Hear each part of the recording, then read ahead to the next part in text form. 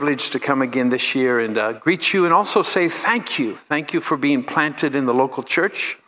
Thank you for letting God love you in this place. Thank you for loving one another in this place. And thank you for giving to the local church. Not only are you influencing your local world, but you're influencing the world at large. And I lead a mission organization my wife Heidi and I founded almost 40 years ago called Mutual Faith Ministries. And you all have helped us so much, even this past year. So again, thank you for giving to the local church. God has been so faithful and so good all over the world. You know, the world's under a lot of stress and duress. Have you noticed? Things are broken everywhere. In America, things are broken. Where I work in the Middle East, in Lebanon, things are broken. Where we work in West Africa, things are broken everywhere. There's pressure, pain, and problem. That's why the announcement of the redemptive news of Jesus is so important for everyone everywhere. God's love is so rich and so real and can settle in and saturate our lives in such a powerful way. I like to say it this way: God loves you completely. And this is the gospel of what God has done in Christ for everyone, reconciling the world to himself. And so we're honored to be here. I brought a little video just to highlight what's happened in this last 12 months since I was last here. So let's take a moment and let's see this little video.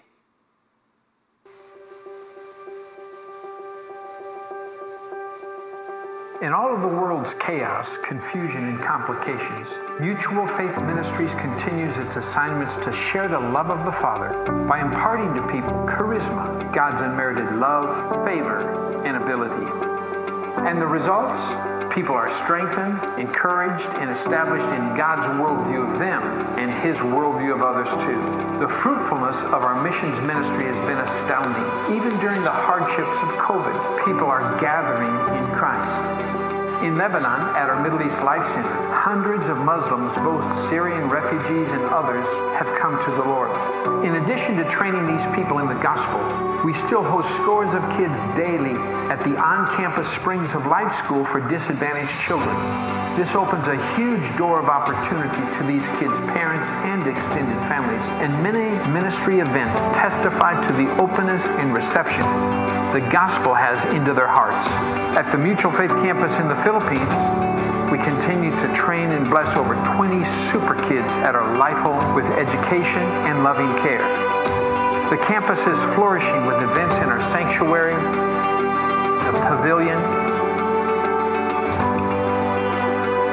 broadcasting studios, and our soon-to-be completed the retreat at Victory Lane. This facility will host younger and older leaders from the surrounding villages for ministerial encouragement and training. Through all the challenges that our world experiences, our priority is still preaching the love of God in Christ. At our evangelistic outreaches, the Life Leadership Institute, and all the other retreats, conferences, and preaching assignments. So everyone, everywhere, can know and believe that God loves them completely. They too have an invitation to gather in Christ and find real life. Thanks for your friendship and partnership in missions ministry. Praise the Lord. So again, thank you very much. This is just some of the pictured stories of the lives and hearts of so many beautiful people being transformed. And again, thank you for being faithful to your local church and for your kindness, because your love and faith is spoken abroad and demonstrated as well. So God is so good. You know, in all these places and spaces that we're working, it's overwhelmingly complicated. A lot of these areas are very Muslim-dominated areas, even in the Philippines where we are. And we're building now what we call the retreat at Victory Lane. In fact, I have a couple little pictures that I've just recently. Do we have those pictures by any chance? This, by the way, is in Beirut, Lebanon. We don't have any power in the country. And we have to hire it sometimes 2 hours at a block, you know, and so we're trying to get our own power sources. So we're harnessing the sun, as you can see. This is a $52,000 project, not just with the solar panels, but all the battery packs, so we keep the power on the campus. And we have a gigantic generator, a massive thing, but we can't find diesel in the country. And when you can find it, you can't afford it. It's just unbelievably difficult. So we're thankful for that. This is our new retreat at Victory Lane. This is in the Philippines. It's actually more completed now than this. This is a couple weeks old. Last night I was going to have a meal with your pastors, and I got a text from our team leader. They've got tiles down. I've got photos, some beautiful updates. But we want to train and equip young leaders in the gospel. And all these village leaders we bring to our campus and train them and equip them. So your mission money, when you provide it to us, are for projects like this. And we just want to say thank you very, very much. But what I'd like to do this morning, besides letting you know how much we love and appreciate you, I want to plant something deep in your spirit. It's going to make your heart happy. And it's so thrilling. It's so exciting. I think the simplicity of Christ is so powerful. And many times we miss it. We make things too difficult. We work too hard trying when it's really a done deal. The finished work is a finished work. And all you and I have to do is have the privilege of beholding the Lamb of God and nodding, tilting our head and opening our heart and swallowing the truth that God loves us completely, that we've been reconciled to God. And it's a wonderful, powerful, beautiful thing. So this morning, for a few moments, I want to teach you a subject I'm calling an invitation to everything you ever wanted. An invitation to everything you ever wanted. Most of us know the power of access.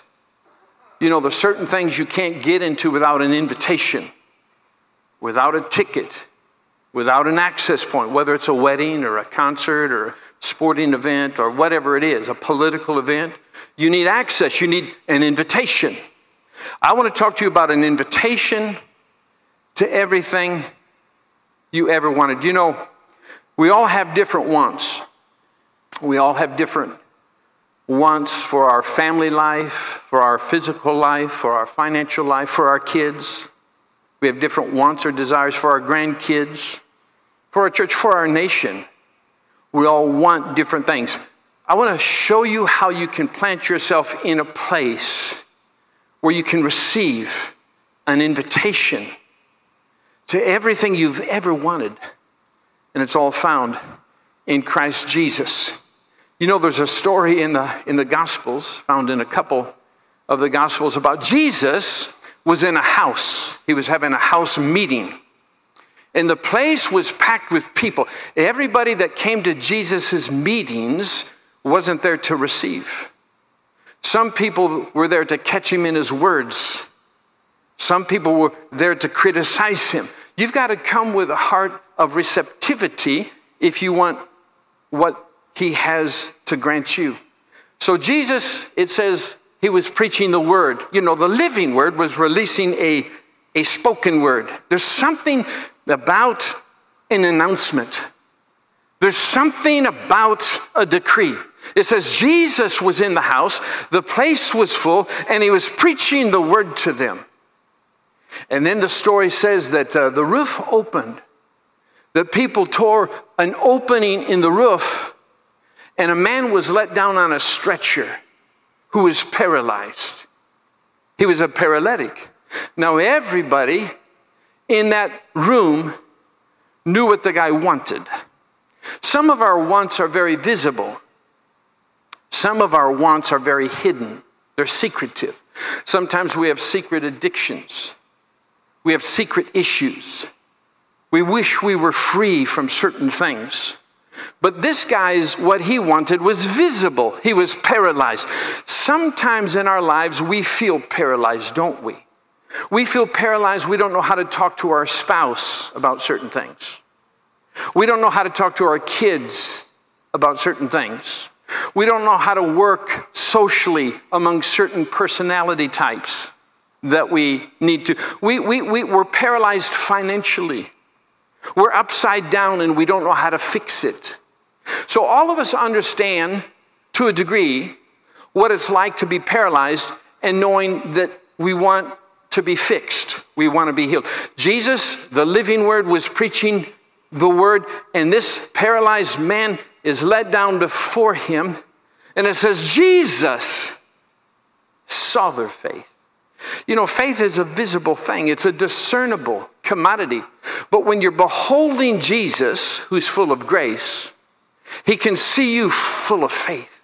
When you just, faith never has to be viewed as a deficit. You never need to believe you don't have enough. All you need to do to get loaded, to get filled up, is behold the Lamb of God and recognize that he has come with everything redemptively that you'll ever need. So in the story, the living word is preaching word. The place is full. The roof is torn open. The man is let down paralyzed. And Jesus says something. Look at the Bible says in Matthew 9, verse 2. It says, then behold, they brought to him a paralytic lying on a bed. When Jesus saw their faith, he said to the paralytic, son, be of good cheer. You know, when you take time to behold Jesus, you're going to find something that fixes your emotions. You're going to find something that fixes that depression, that frustration that you carry day in and day out. When you behold Jesus, full of faith, you can be of good cheer. He's working on your behalf. He's covering every need that you have. So Jesus said, be of good cheer. Your sins be forgiven you. Now wait a minute. Everybody knows what he wanted. He wanted to be healed. Jesus, he's a paralytic. Why do you have to complicate the environment with a different kind of a decree that's not really what he wanted? Jesus made a declaration, which is simply what the gospel is. It's a declaration of the finished work of Jesus. That's the good news. Son, Jesus counted him as family. Your sins be forgiven you. Now think with me. This man never asked for his sins to be forgiven. This man never repented of his sins the way we understand repentance in terms of telling God your sins. He didn't confess his sins. Yet Jesus gave him an announcement. Now here's what I believe. I believe sometimes Jesus wants to give you what you need before he grants you what you want. Jesus wants to give you what you need so you're positioned to gain what you want. And what Jesus wants for you, what he wants for me, what he wants for everyone everywhere is to be established in the revelation that they're righteous in Christ and that their sins have been forgiven. Past, present, once and for all. You know, when Jesus died on the cross, he died for all the sin of the world. For all. You know, you and I weren't even around when he died. Yet he died for our sins. They were future sins. And this is what's so amazing to me in the announcement of this declaration. Your sins be forgiven you. Do you know what happened? Everybody didn't applaud and say, glory. What good news. You know, it made people mad. You know, the good news makes people a little frustrated. You know why? Because we always want our own skin in the game. We always want to be in the equation. We always want to pat ourselves. You know, we sang the beautiful worship song about all the praise and worthiness and glory goes to the Lamb of God, Jesus. But the people got a little frustrated. And look at it says in verse 5, Matthew 9, verse 5. Jesus said, after everybody's angry and frustrated and mad that he announced your sins be forgiven, Jesus said, what's easier? You know, your problem and my problem, your paralyzed point and my paralyzed point is not a big deal to God. We make it big in our heads. We make it overwhelming like it's never fixable. It's not a big deal to God. Jesus said, what's easier? To say to announce your sins be forgiven you, or to say, or to announce, rise up, take up your bed and walk. The next verse, verse 6, but that you may know, that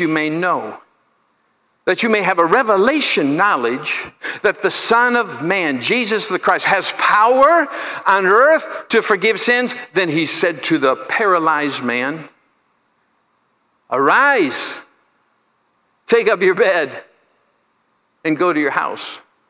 You know, the guy got what he wanted, but first he had to be established in what Jesus believed he needed. God wants to give you what you need so you have faith to receive what you want. You know, I really believe there's a lot of people who really love the Lord deeply. They're devoted to the Lord, but they live constantly with a revelation of their own frailty, inhumanity, and failures. They have sin consciousness on their mind. They never think they're good enough. They live with condemnation. They really don't think they're forgiven. Jesus wants you and I to rest in his work, not our work. His life, not our sufficiency. Our sins have been forgiven. Operate now in faith and receive what you want. An invitation to everything you ever wanted is rooted and founded and grounded in the reality of what Jesus has done for you. John's Gospel, chapter 12, verse 32, talks about it this way. Jesus said, and I, if I'm lifted up from the earth, speaking of the cross, I will draw all people. Some people translate that as all judgment unto himself. But I like the idea that Jesus is drawing people. Every circumstance of life that's filled with heartache and pain and pressure and even paralyzed states, he's drawing us to himself so he can give us what we need. So he can grant us what we want. But what you need is more important than what you want. What you need is the revelation that you're the righteousness of God in Christ. God poured my sin into Jesus, put righteousness where sin had been. Old David Ingalls song, now there's no condemnation to this new creation. I am made righteous, and I ought to go on a solo singing tour. Hallelujah. No, it's the idea of always, I sing simple little songs constantly, reminding myself of the revelation of redemption. You say, Keith, why do you do that? You're a preacher. You got works all over the world.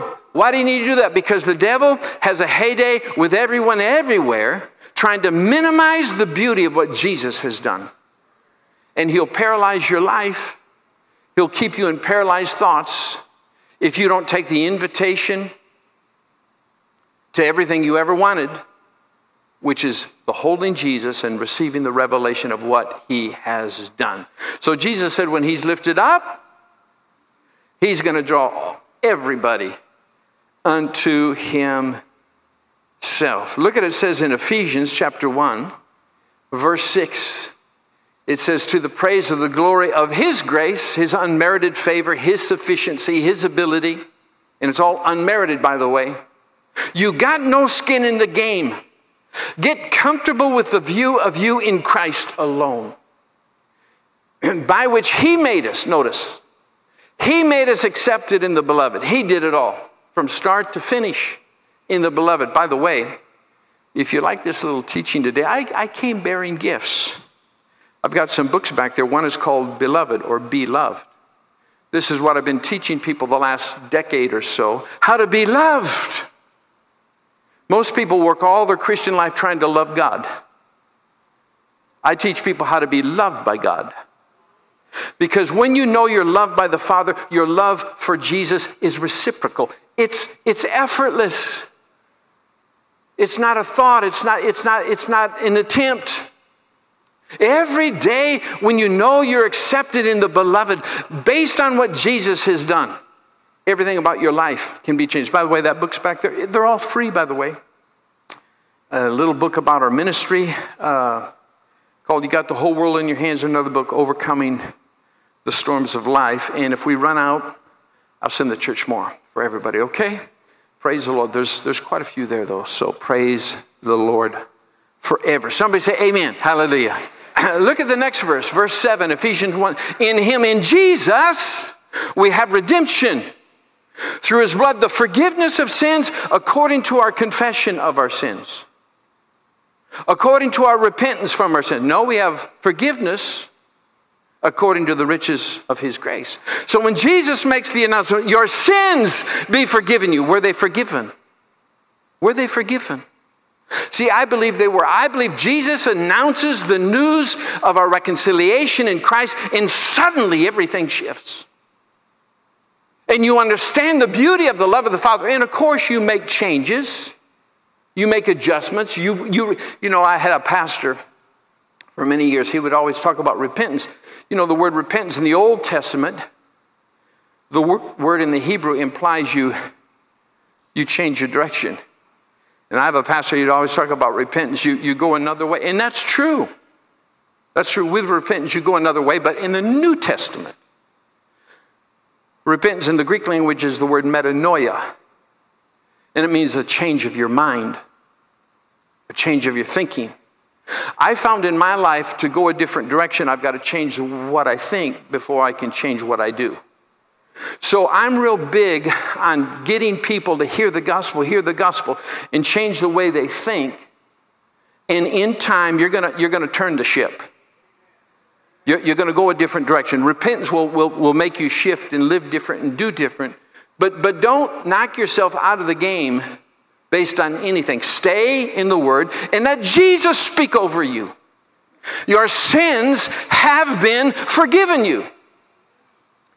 And when you are established in what He believes you need, He will grant you what you want. This is so powerful to me. But the forgiveness of sins is according to the riches of His grace. Few verses later, 3 or 4 verses later, verse 10, Ephesians 1, verse 10. Here's what the Bible says. That in the dispensation of the fullness of times He might gather. Everybody say gather. He might gather in one all things that are in Christ, both which are in heaven and which are on earth. See, the ministry of Jesus is to gather you in Him. Let me show you what I mean. Go with me in the Bible, Matthew chapter 23, verse 37. Matthew 23, verse 37. This is where Jesus is preaching, and He's preaching to all these people who are pretty feisty. These people are big shots. He preaches pretty strong in this chapter if you take time to read it. All these self-sufficient, haughty, arrogant, prideful, religious people, of course. Self-righteousness.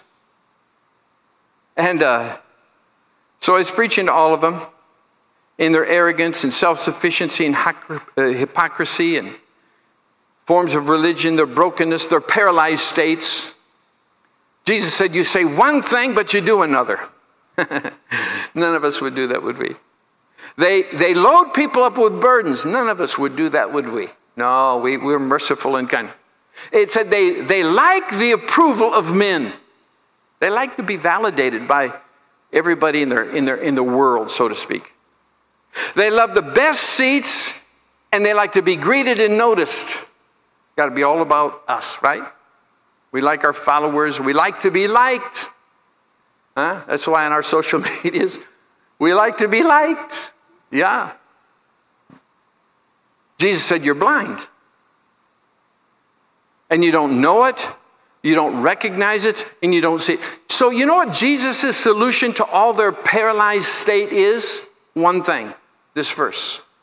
Jerusalem, O Jerusalem, the one who kills the prophets and stones those who are sent to her. Here's the phrase I want to talk about. How often I wanted to gather you. Everybody say gather.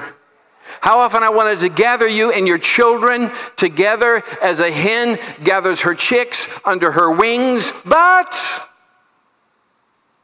you're not willing. See, the heart of the Father is to make announcements of his redemptive love where people respond. But most people aren't willing. Most people, if they don't get what they want, they're mad. What Jesus wants you to do in your point of pain and even in your point of perilous is just to be established in one thing. I am the righteousness of God in Christ. When you're established in righteousness, when you're established in the revelation of redemption, God's going to start making a way. God's going to start organizing the things. God's going to start breaking down the barriers of hell that have raised up against you. And your paralyzed points, you're going to find are just disappeared. You know, there's been things in my life that I tried to fix. You know what I've learned all these years? I've been in full-time ministry since September 1979. That's 40, how many years is that? 43 years. And I do missions. I don't have a local church, never been pastor of a local church. I'm in the nations of the world. And there's been a lot of things I've tried to fix. I've tried to fix people. I've tried to fix my wife. I've tried to fix me. I've tried to fix my kids, my grandkids, other people in the ministry. You know what I've learned in 43 years? I can't fix nothing. I can't even fix me. You know what I've learned? I've learned to take the invitation to gather in Christ and to be willing. Do you notice in this verse that Jesus doesn't make it a, what's the word? He doesn't make it a demand. He doesn't enforce it where he gives you freedom. He says, but you would not. He doesn't mandate it. That's the word I wanted. You know, we live in a world where everything's mandated, right? Big government, big business, big whatever, mandates things. And either you comply to mandates or you're out. Whatever it is. The kingdom's not that way. The kingdom does not mandate it. It's an invitation. When you hear the announcement, you can either believe it and walk in the revelation of it and be transformed by changing your thinking and change the way you're living and the way you're going and what you're doing. That's the process. But you have a chance to receive and believe. This is what I love about announcing the news in the nations. Like you saw in the video about our Life Center in Beirut, Lebanon. It's a massive place. And it's all Muslim people in there that you saw. Muslim people that are now born-again people. And still wear the Muslim. They're trying to figure out their culture. How do I do this? It's tough. It's beautiful. We have over 300 being trained right now in our Bible school. Muslims, Syrians, refugees. Everything else is falling apart except the folk, the people. Why? Because they're finding their place in Christ. They're running into Jesus. Just like the chicks run into mama hen. And, you know, that was the imagery Jesus used to show life in Christ. You run into the mama hen and the wings drop, and your worldview is through the lens of Jesus. You know, that's why in life you cannot know anyone according to the flesh, not even Christ. The biggest detriment to your spiritual life is to know yourself according to yourself. You have to know yourself according to Jesus, the Lamb of God. Jesus is God's opinion of you. When the Father sees you, he sees you in Christ. And this is why announcements are so important, and this is why I like to decree them over people who are paralyzed. In the biggest points of pain, your sins have been forgiven you. They look at you like, where'd you drop in from? It's a heavenly world set that the Messiah, Jesus, the Lamb of God, has decreed for you. And you can believe and receive of the goodness of God. Are you all enjoying the word today? Hallelujah.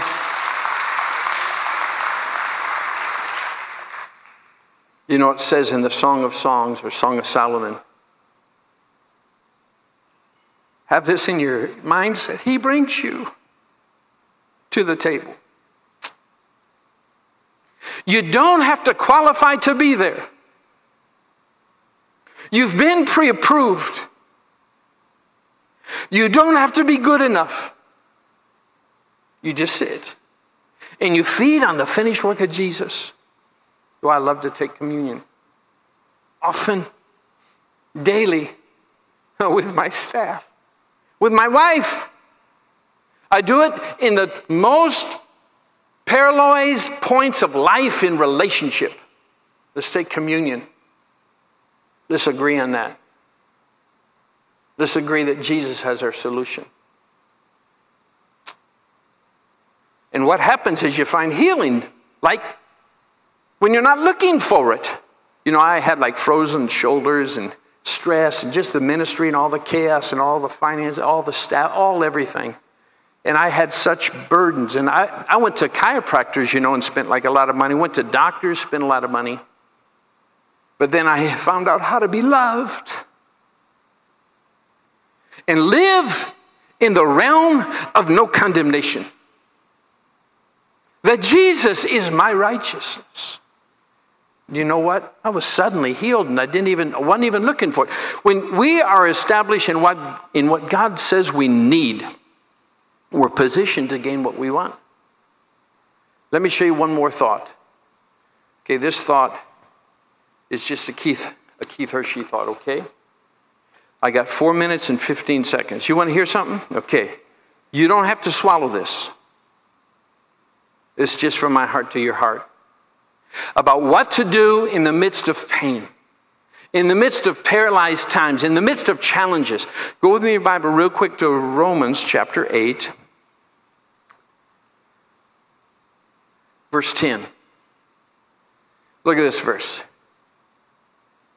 Now, this is just Keith Hershey, but it ties in what we're talking about, okay?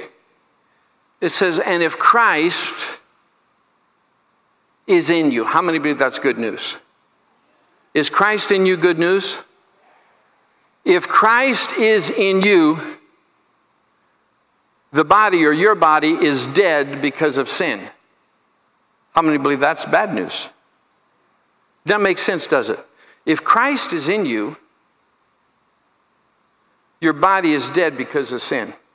You know you're a spirit, you have a soul, you live in a body, right? Your spirit is what's righteous with God. That's the new creation.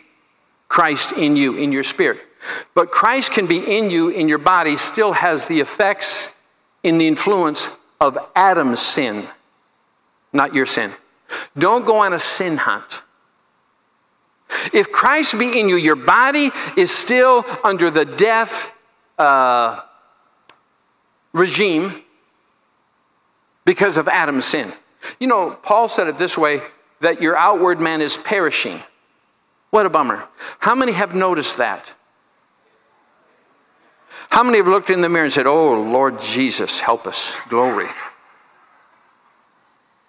Your body is perishing, but, it goes on to say, thank God the verse goes on, but the inward man, your spirit woman, is renewed day by day. Why?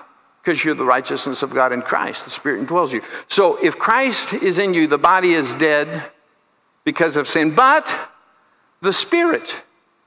Now in the King James Version, most versions, they have a capital S as though it's the Holy Spirit. But I want you to think, you know, when the Bible was written, it wasn't case sensitive. Translators put capital letters in where they wanted them. I want you to think about this just for my thought as a lower S. If Christ be in you, your body is still under the influence of Adam's sin.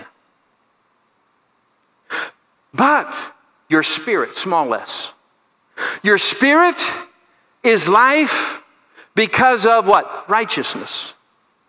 See, I believe when you believe that your sins have been forgiven you, and you are the righteousness of God in Christ on your best day and on your worst day, that it's true for you based on Jesus, it's not true for you based on you.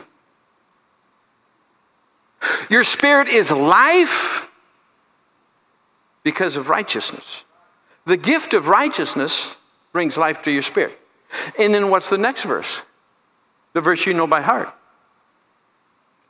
But if the spirit of him who raised Jesus from the dead dwells in you, he who raised Christ from the dead will also give life to your mortal bodies through the spirit who dwells within you. We use this all the time for healing and things. But here's the point I like to make. The Spirit is life to you through the revelation of righteousness. That's why I like to pray in tongues. I'm not ashamed to pray in tongues. In my car, in my office. Because sometimes life is so paralyzed, I don't know what to do. Life can be so difficult and so painful all over the place where I'm working. I don't know what to do. But my spirit is life because of righteousness, simply because I believe the words of Jesus, your sins be forgiven you. God wants to give you what you need so he can grant you what you want. The gift of righteousness is a daily, have it a reality. Have your mind renewed to it at all times, even when you're disappointed with your flesh. Know yourself according to the Spirit. And you can change your flesh actions. You really can. The things that let you down.